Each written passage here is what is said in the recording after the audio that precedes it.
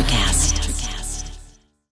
When you need mealtime inspiration, it's worth shopping Kroger, where you'll find over 30,000 mouth-watering choices that excite your inner foodie. And no matter what tasty choice you make, you'll enjoy our everyday low prices, plus extra ways to save, like digital coupons worth over $600 each week. You can also save up to $1 off per gallon at the pump with fuel points. More savings and more inspiring flavors make shopping Kroger worth it every time. Kroger, fresh for everyone. Fuel restrictions apply. Another day is here, and you're ready for it. What to wear? Check. Breakfast, lunch, and dinner? Check. Planning for what's next and how to save for it? That's where Bank of America can help. For your financial to-dos, Bank of America has experts ready to help get you closer to your goals. Get started at one of our local financial centers or 24/7 in our mobile banking app. Find a location near you at bankofamerica.com/talktous. What would you like the power to do? Mobile banking requires downloading the app and is only available for select devices. Message and data rates may apply. Bank of America N.A., member FDIC. Does that make sense? So that's, I think my memory might not be from being 10. It's probably from being 35 or whatever, how old I was. So you're walking out on stage at the place. The whole day I'm just like shaking, going, I can't get through this, I can't get through this. And then Pat's super nice. I think he introduced me from Pittsburgh just to be mean. Oh my God, that's great. For the first time you met him. 50 years of music with 50-year-old white guys.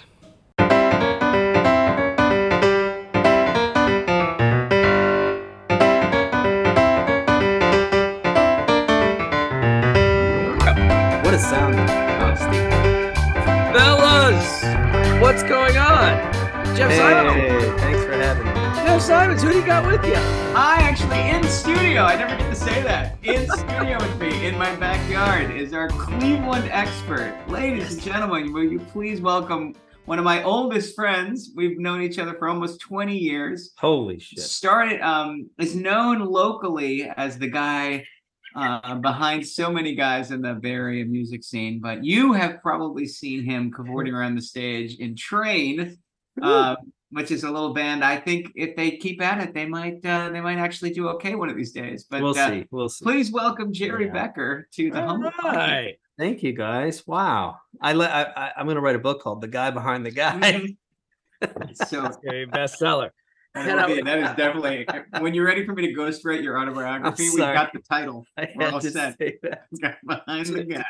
So you are our Cleveland, Ohio artist in residence.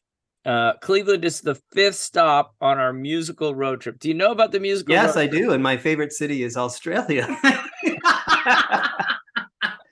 It's a little known city. Nova Scotia. Yeah, right. You're doing that next. Yeah, Cleveland. I grew up there. I lived 21 years, 22 years. Your formative high school years in Cleveland. Yeah, all the way. Yeah, even art school. I went to school and college in Cleveland a little too. Oh, awesome!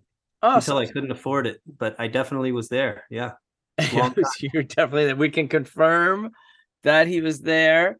Excellent. So what we do is we have because I don't know if you know this about our podcast, we don't always know things. It's just like the world, right? Just like the internet. But we try. We do our best. And so we've in our research for Cleveland, we found out a few things. Mm-hmm. But it's good to have someone who knows, who's been there, who's had their ear to the ground. And I'm 50, so I fit in. Yes. Wow. Well, literally. Congratulations. And you turned 50 this year? In May, yeah. Wow. I don't want to brag or anything, but I'm invited to a big fancy party to celebrate that birthday coming up very soon. It was supposed to be in May, but I got food poisoning. So now it's 50 and a half. I had to go on tour this summer and now I'm back. Yes. Okay. Yeah. Well, early on in the podcast, Jerry, we realized we were doing far too many health updates as 50-year-old men. Like, my God. Yeah. Right. It's very quickly can devolve into pills and ointments. Well, I'm pretty good. I take some heartburn and some asthma. I'm good. Luckily, I'm okay. Yeah. All right. Well, we can't see this at home, ladies and gentlemen, but the boy is fit. He keeps it tight. He's looking good. After food poisoning, I think I was 124. Oh God. Oh God. Well, Cleveland, pretty good music scene, and we want to know what section of the city had the best music scene, or any clubs that you went to that you remember. Well, so I come from a big family. I have 8 brothers and sisters, and I'm the baby with my twin sister, Sarah. Okay. So my oldest brother and sister were like 15, 16 years older than me. Really, they benefited from Cleveland because they're the ones who, listened to MMS when it started. MMS was our big radio station. The Buzzard. Yes. Okay. I listened to it, but I was 10, 11, 12 when they were playing, not even Bowie. They were still playing Bowie, but that's like the early MTV. Right. 81, 82. That's when I started getting into MMS, But my older brothers and sisters, because they went to these huge concerts that MMS put on at the Municipal Stadium, I benefited because they just played all the shit out of the stuff all over the house. Yeah, right. So I heard all the REO Speedwagons, all the Kiss, all the Bowies, lots of Beatles. But we also heard Michael Stanley Band. The local favorites, where to me, I never knew Michael Stanley wasn't as big as Journey. You just assumed he until you go to Chicago one day, they're like, who the hell's Michael Stanley, right? But man, that guy sold out Blossom twice. Blossom is their equivalent to our Shoreline, or where's home right now for you? Asheville, North Carolina. Asheville. So we don't have is that the orange peel? The orange peel. Yeah. That's a small one. Yeah, I know. But whatever your 20,000 seat amphitheater is, right? Oh, the Thomas Wolfe Auditorium.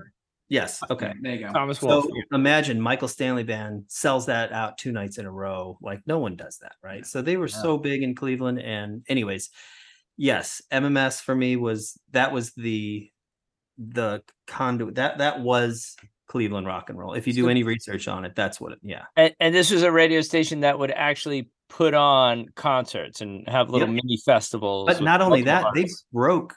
I mean, you could read books about the Buzzard right now. I got a book sent to me in the mail from our manager because he's a big music guy. He loves the history of popular music and rock. Oh. So where did he grow up? Just for future Berkeley. Reference. All right. He went to school at Berkeley High. Yeah. All right. But he definitely he's suspicious for future guests. That's so funny. He's like Berkeley High. We got that covered. We need Topeka. That's what we need. He's the best. But he definitely I already knew most of the people from the book, anyways. Because I listened to them, on MMS, and one of those things was like, oh my god. But here's the thing: when I first worked for Train, tell me if I'm going to skip ahead too quick. But no, when I first met Pat in like 97. I used to work for the band before I played with the band. And then I ended up leaving and going back to college and getting engineering and working on records. But at the time I was 1996, 97, I toured with them as a tour manager, and it was a nightmare, but it was really great because I got to work for Columbia Records and Bill Graham Management and all these people.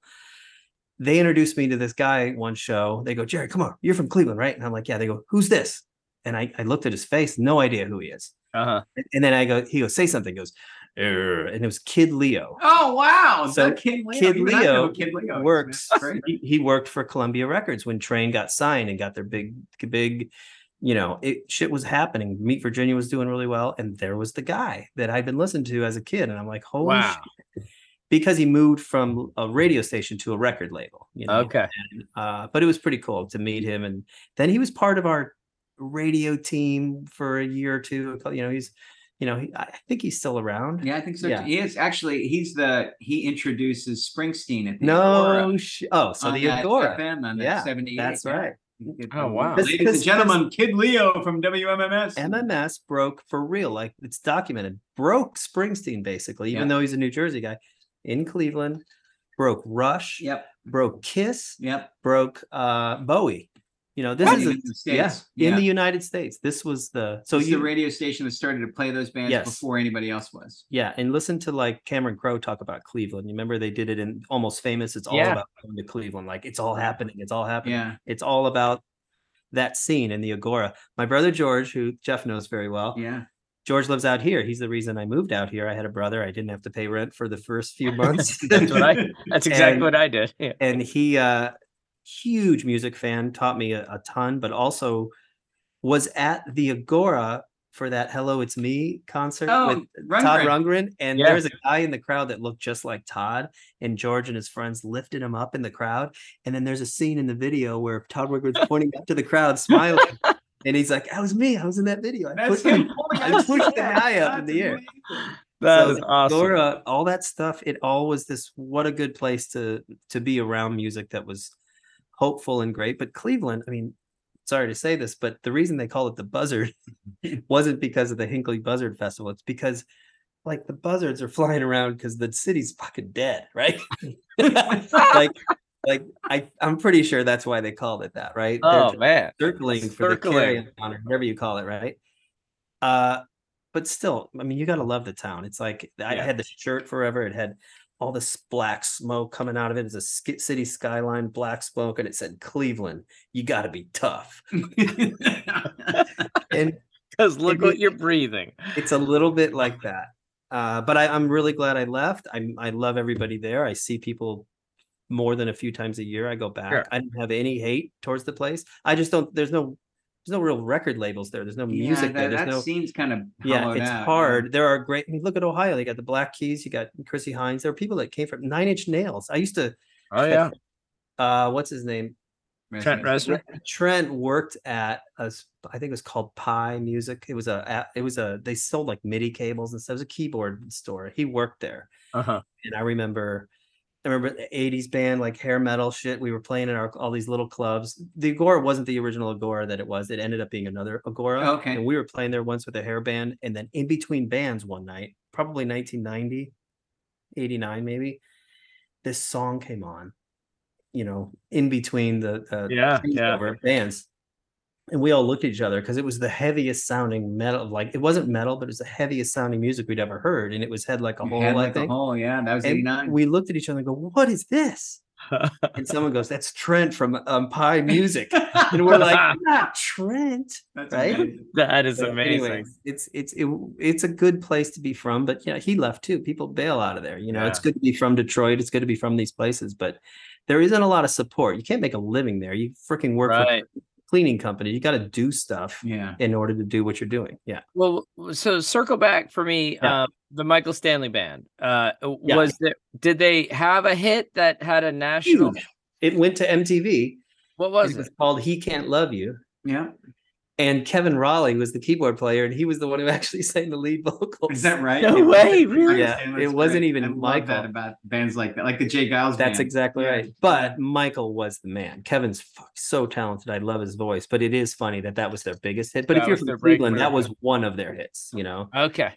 I got to know Kevin through this. What's funny is that book, or not Kevin. I got to know Michael through that book that my manager got me. I looked up the guy's names on who wrote the book, and I hit him up and I was like, "Is there any way?" And there's a guy named Barry Gable from Cleveland who's the coolest Live Nation guy now, which would have been Belkin, I think, before. Yeah. You know how in you guys have seen it too. SFX, all these companies come in, iHeart, they all buy up the venues and that, like, so before they used to be mom and pop kind of promoters. Yeah. Right?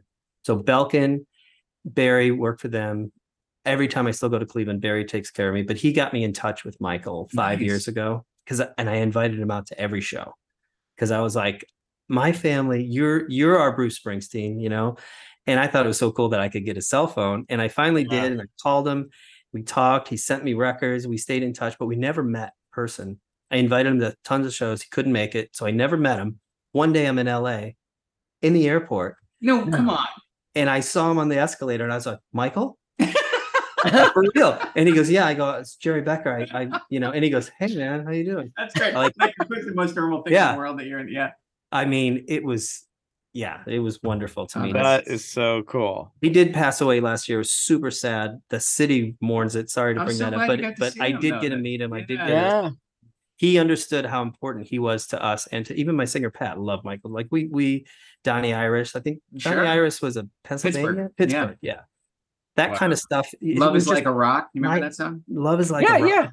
Yeah. And Aaliyah. Yeah. Come on. Yeah, that sounds great. So that was my house growing up, was Genesis coming out of one room, my sister Teresa playing piano, Scott Joplin all day, and then George up there with his Moog bass pedals playing Yes. And I just grew up in this house of music. So did every sibling have their own record player? Good point. Probably only two or three.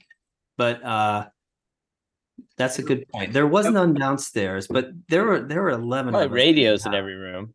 There were a lot of radios, and we had the radios built into the house. You know those ones. Oh, the ones that get intercom. Oh, sweet! And then you walk over, you go, "Come down to dinner." You know, Yeah. That is the bomb. You have to with that. 11 people. Yeah. Otherwise, you just have to ring a cowbell. It was I lived in a hotel growing up. It was so funny, you know. That's so great. But yes, MMS is the cornerstone of Cleveland rock. If you're going to talk about it at all, yeah. Now, I was going to talk a little bit on the podcast about Alan Freed. Is that? Oh yeah. Different radio before station? my time. Oh yes, way before my time. That's 50s and 58. 60s. But it's amazing the power of radio in the Cleveland area. Yeah. I mean, yeah, it's almost like the Rock and Roll Hall of Fame though too. Like, you know, they put up the most money to have it built there. It wasn't that it deserved to be there. I think it did, but they also put up the most money. I think it's great that it is, and it's not. I love it. I love forgotten building in another city. Totally, and it's a cool place. I just went again. I go every time I'm in town. Yeah, I just went to with Will. Yeah, when we visited Dennis. Did you see the Petty thing? Yeah, it's great. Yeah, I loved it. Stuff. Yeah, I gotta go. I'm all in. It's worth it. It got a lot better. I think they started it in '94. Was it bad? Was it bad in the early days? Or something? A lot of they stuff. just didn't have changing exhibits. They didn't have the merchandise yet. They just didn't really have the stuff. Now they got Beatles stuff in there. Now they got John Mayer's letting them have guitars and stuff. Like it's pretty cool. It got better. Have you gone to the Bob Dylan Center in Tulsa yet? Oh man, I feel terrible. I was just there. Oh, you missed it. Oh dear. You know what I did though? It's hard to get in. And you know what I did? That's right. Yeah. I got invited that day to go to Leon Russell's studio. Oh, called The Church. Yeah. And they had a guided tour. We did the whole thing, and the woman who took it back over now redid it the last couple of years. That's where Petty recorded the first record, right? That's right. With, so they gave the full tour and Shelter Records, right? Right. Yeah. And she bought Daniel Lanois' B3 and Neve. So she got all this equipment there. Those were all the things that all the U2 records, all the Teatro and all the great, like it was kind of a great place to go check out. Sounds better. Yeah. It might have been, it was a good afternoon. And those are the funny things. Like I didn't write Drops of Jupiter, you know, I like being a part of it. Yeah. I play it every night, you know, like that's my thing. I've been able to have benefits like that from being in this band because the band's 25 years old, but I've been around for 15 of it or 14. You know what I'm saying? So it is an interesting thing where I get great perks like this where, hey, Train's coming into town. Would you like to see the studio? Of course I would. Yeah, of course. So like Jerry's selling himself short. Like Jerry. I am short. You know, that's true. It's actually one of the few people I stand next to and I'm like, you know, I'm doing all right. But no, like Jerry is just like Jerry would somehow be offered a tour of the studio, even if he were just walking down the street. Like Jerry is just the guy you want to know, you know. That's why I don't know. He's he never really leaves a band. Like when Jerry like upgrades, the band is like, sure, Jerry, you can come back anytime. I think Jerry's home trying to rest. He's being wrangled to come sit in with about 40 different groups. I love it's such a good scene here too. There's so many good, you know, musicians. We've all made records together over the years, so it's nice. Yeah. I can't believe Train's been around for 25 years. It might even be more. I think they started in 94, so closer to 27. Yeah. So guess this is I'll tangent later. No, I'm going to say no. I had dinner with Hillary Fonda Webb from Sweet Virginia yesterday. She's made a record. Whoa! And she just sent me the. How's that? It's pretty great. Wow! I might even help put it out. Wow. What does Sweet Virginia have to do with Train? Wait, so Train opened for Sweet years Virginia. ago. Yeah, back when they were getting started. There's a lot of Bay Area like. You know, the Third Eye Blinds and all these local bands they were all rehearsing at the same places. And, you know, I knew them, like I said, I knew them back then. And Steven would come in and him and Pat, like no one was really friends. They were all very, very competitive, you know? Oh, interesting. Yeah. And in a good way, because that's kind of how you, you know, I don't know. Yeah, they did. They pushed each other. And there was a scene, they were signing. It was a little after the Jellyfishes and the Counting Crows in that era. Like there was a few years after that, everyone's like, we got to get to San Francisco and sign some bands, right? Okay. And so it was kind of fun to and then I clearly know that the band benefited from the boom of the .com era. This is 1990, 97, 98. There's these young kids with tons of money and they were going out to clubs every night. Train would play Thursday, Friday, Saturday. And then go play in San Jose, and then go play in Tahoe, and then go play in the North Bay, and they never oversaturated. Yeah, that was everybody now, you got to put a show out 3 months later and try to get 250 people in a room. Guess what? Train had 250 to 300 people. Every nights night. a week. This is after they did build up a following from a lot of acoustic shows over the years. So I'm not saying they had that out of the gate. I'm just saying when I got working with them, I couldn't believe the amount of people that were showing up. That's amazing.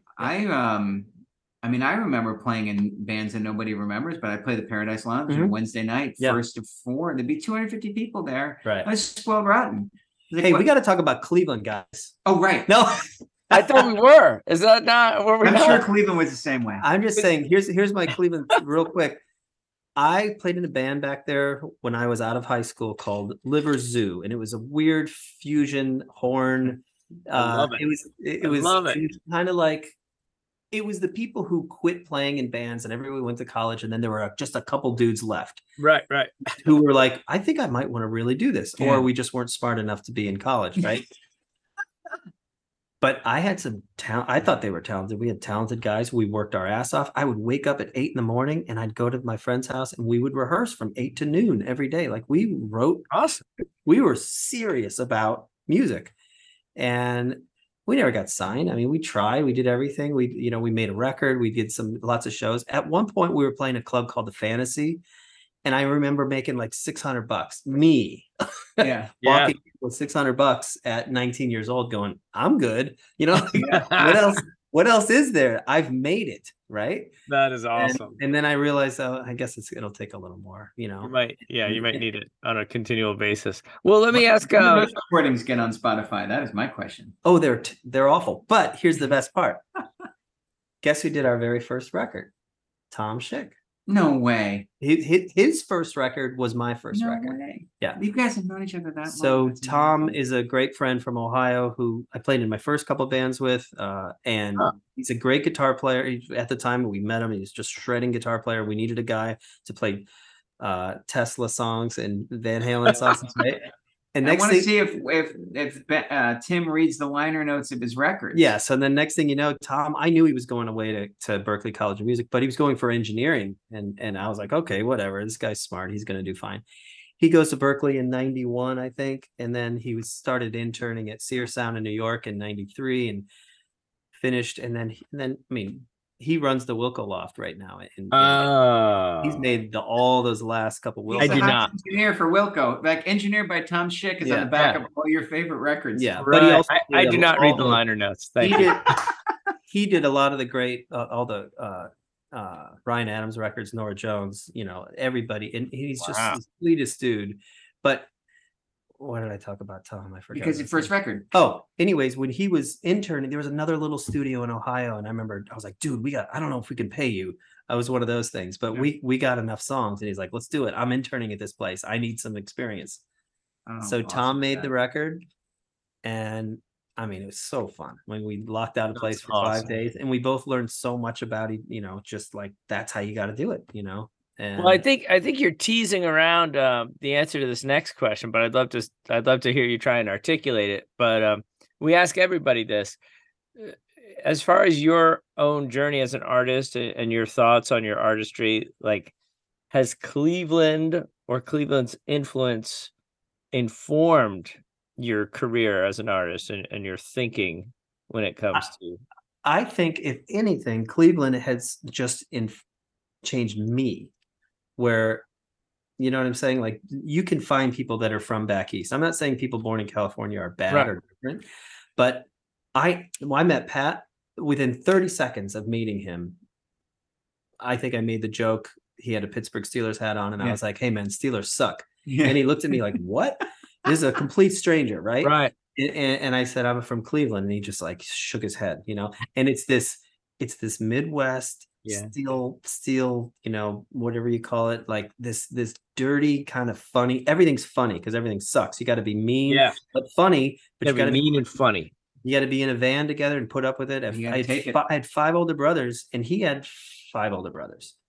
And we were both the baby of a huge Irish Catholic family. We had mirrored lives. Me too. Is that right? Yeah. Hey, do you guys have the other half of this amulet? Yeah, right. But I'm saying that. The music, yes, because everything was song based, and MTV started, I just remember being there, like I was blown away by the Buggles and the whole thing. Like that whole, I was a part. We were one of the first people. We had cable, the first person on the block to have cable, and I ate that shit up. I would say the other thing that I will answer for you is that, like, one of the things I really admire about Train is they want to put on a show that deeply entertains the audience, and that's a very Midwestern approach, right? Like. A Train show is not like, you're lucky to be in the room with us. We are artists and we're going to gaze down at the floor. Like Train is like checking in every 3 songs. You guys doing all right? Everybody having a good time? You guys need anything else? Like when I go to a Train show, like I don't have to worry about whether the band is going to reach out and make a connection with me. It's the whole point. The whole point is like, there's 8,000 of us. Let's be a thing. I go to see shows where the artist is indifferent to the presence of the audience, and that's what I saw last week in Cleveland. Like, oh, fancy boy, making art. Art is short for Arthur. Cleveland, the Joe Arthur. Yeah, right. Exactly. That's funny. There is 100% and entertaining. What the hell? How many bands have Train played with, or any of it? Like. From the 90s that are still able to keep doing it. There's a handful, right? Yeah. And the ones that still do it, or the ones that don't anymore, maybe still take themselves a little serious. They think they're Radiohead or whatever it is. Like, we know who we are, but we enjoy it. Yeah. It's not like, I can't believe I have to play this song. Like, Ben Folds, I fucking love Ben Folds. He really struggled with playing Brick when it was popular, Yeah. He did not want to play it. Train toured with him, and he was like, "Screw! Oh, I bet you guys want to hear this song. Yeah, I'm not going to play it for you." And guess what? I don't know if that's a great idea, but I think he plays it now, and I love Ben and Jim, our friend in town here, Jim Boges played with Ben, and I love. Yeah, maybe he's just got a different career idea of success, but in my mind, I was like, man, these people. There are a lot of people that pay to hear that. Well, also, is the performance for you, or is the performance for you and them? It is, it's for you and them. And I know you guys like Dylan a lot more than I do. I like Dylan, but I think it's funny when he says stuff like, I shouldn't be remembered for my songwriting. I should be remembered for my performance. Yeah, I know. And I'm always like, I'm not sure, bro, but that's how did I read this? Totally I've seen him a couple times, and I'm not sure I would say that. Wow. I mean, the Emperor's New Clothes, man. People go and see him, and they're like, oh, you have to go see him. It's a whole different thing. I'm like, no, it's not. No. Willie Nelson, I love Willie. I've seen him live a bunch too, where it feels like with Willie Nelson, the drummer, they've just slowly over the years taken away a different part of his drum set. Like now there's just like, it's just like a stool, a stick, and like half of a snare drum left. And I'm like, what's happening? What's happening? Oh, that's amazing. I saw Augustana last week. Oh gosh, I love those guys. He was just the lead singer by himself, because he has a new album of classical piano compositions, and so he played 45 minutes of his own classical compositions, which were beautiful. But he did not necessarily need me there. And then he went into a 50-minute set with some of the songs, and finally at the end. Oh, so he did do a couple of his songs. He did, yeah. Okay, good. But it was one of the most memorable concerts I've ever been to.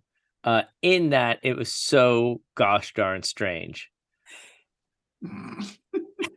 I just saw Glenn Phillips a couple nights ago. I love Glenn. I've met him. I've known him for on and off for 15 years or so. Kind of the same thing. I'm not like you probably have him on. No, meaning he didn't do classical, but he did do. Luckily, Train did a show with Toad the Wet Sprocket like recently. Yeah, and that a month ago, right? So fun because they played all the jams, right? Oh, really? Okay. They played every song that I wanted to hear. I was like, oh, it's so fun. And then my wife is like, let's go. Glenn's playing. Let's go. And so we went to the show, and I think he did like 4 Toad songs in like 90 minutes of his solo stuff. I have his solo records. I like them too, but for my wife and I really kind of wanted to hear a couple more. Yeah. But then again, he's an artist. Yeah.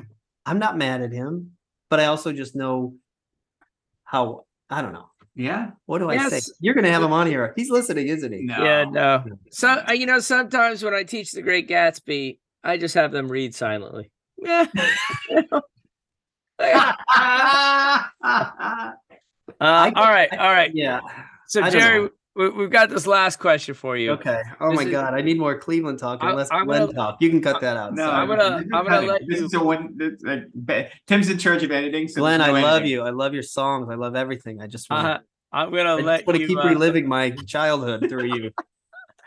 I'm gonna let this little question linger, so you can really think about it.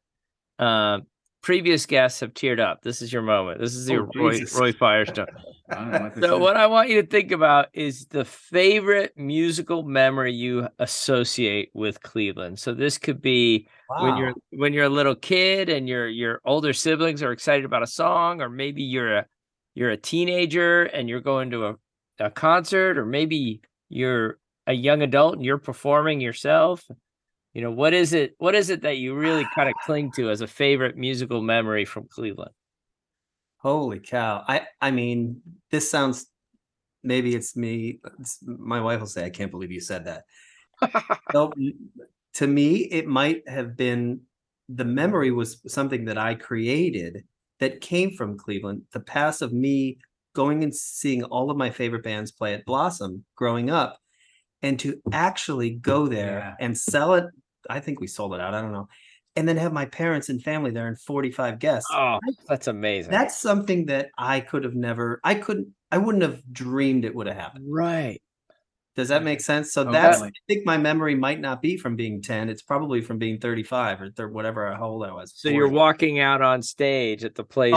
The whole day I'm just like shaking, going, I can't get through this. I can't get through this. And then Pat's super nice. I think he introduced me from Pittsburgh just to be mean. Oh my God, that's great. Back to the first time you met him. And then the best part about how funny he is we'll be in Pittsburgh and he would always go, ladies and gentlemen, all the way from Cleveland Brownstown, and then I get 15,000 people booing me. It's probably my favorite feeling to be booed on stage. Pittsburgh, anyways, so probably, I mean, there's a lot of shows with my friends and Battle of the Bands, all that stuff.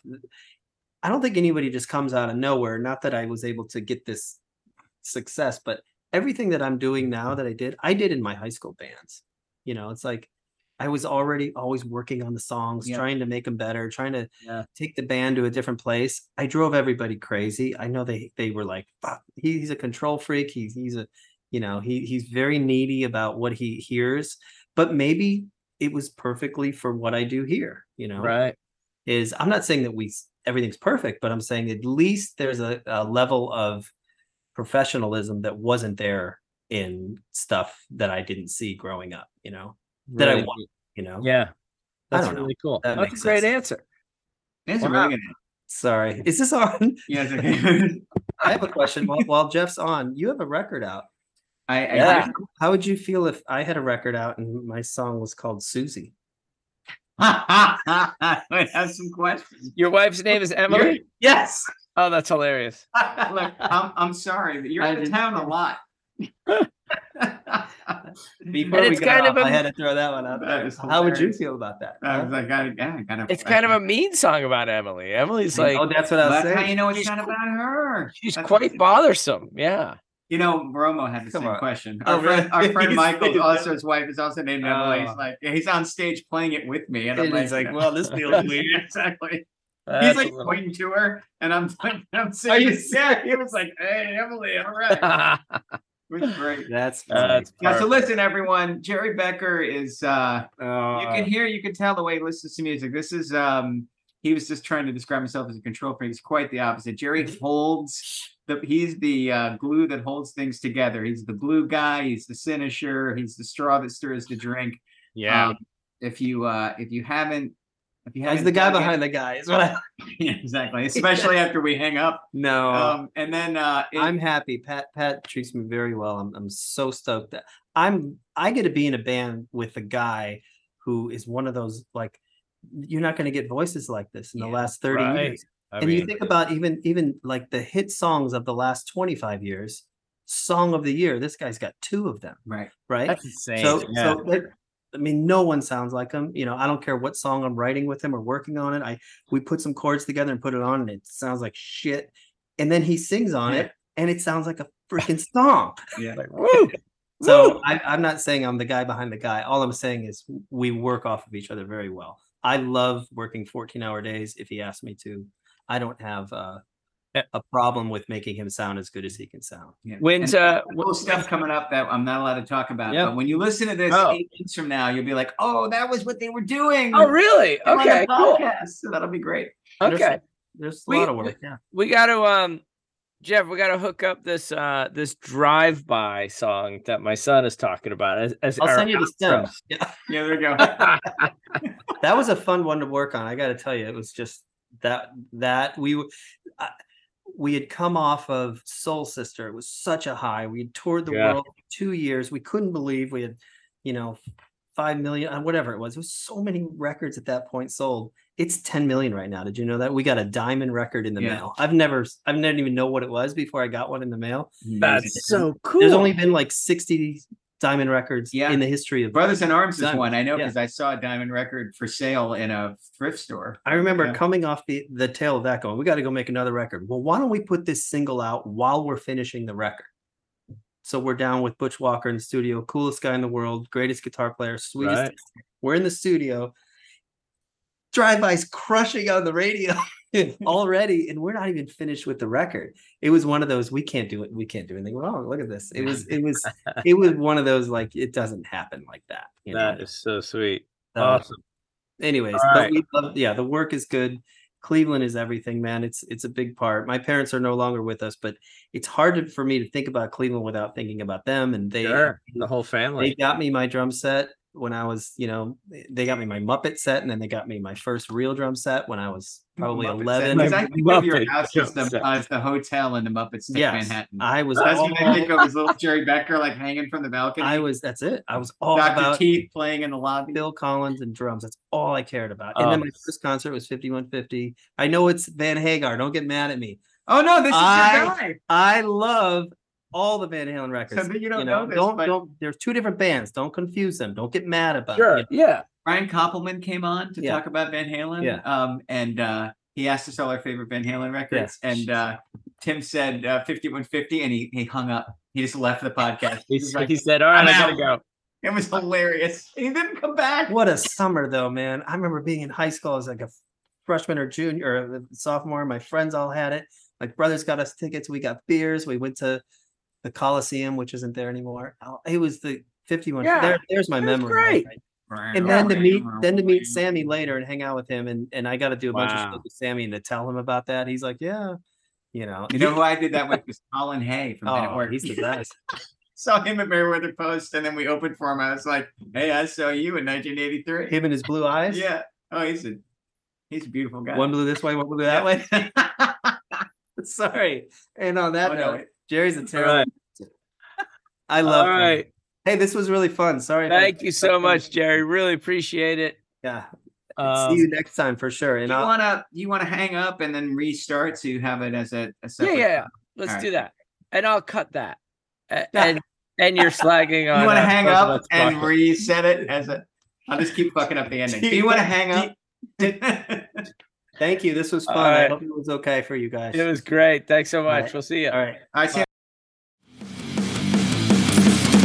Introducing the Deep Leadership Podcast. Leadership is a people business. That's the philosophy of your podcast host, John Rennie. As a former submarine officer who spent 22 years leading businesses in corporate America before starting his own manufacturing business, he knows that leadership matters.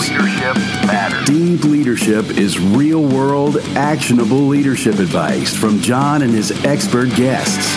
Become a leader worth following. Subscribe today. Electricast. Hi, I'm Mark. And I'm Peter.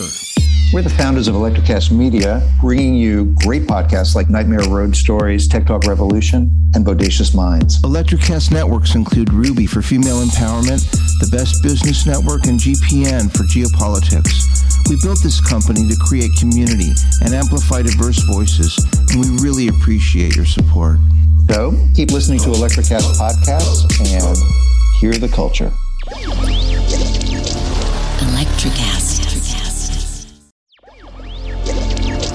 Electricast.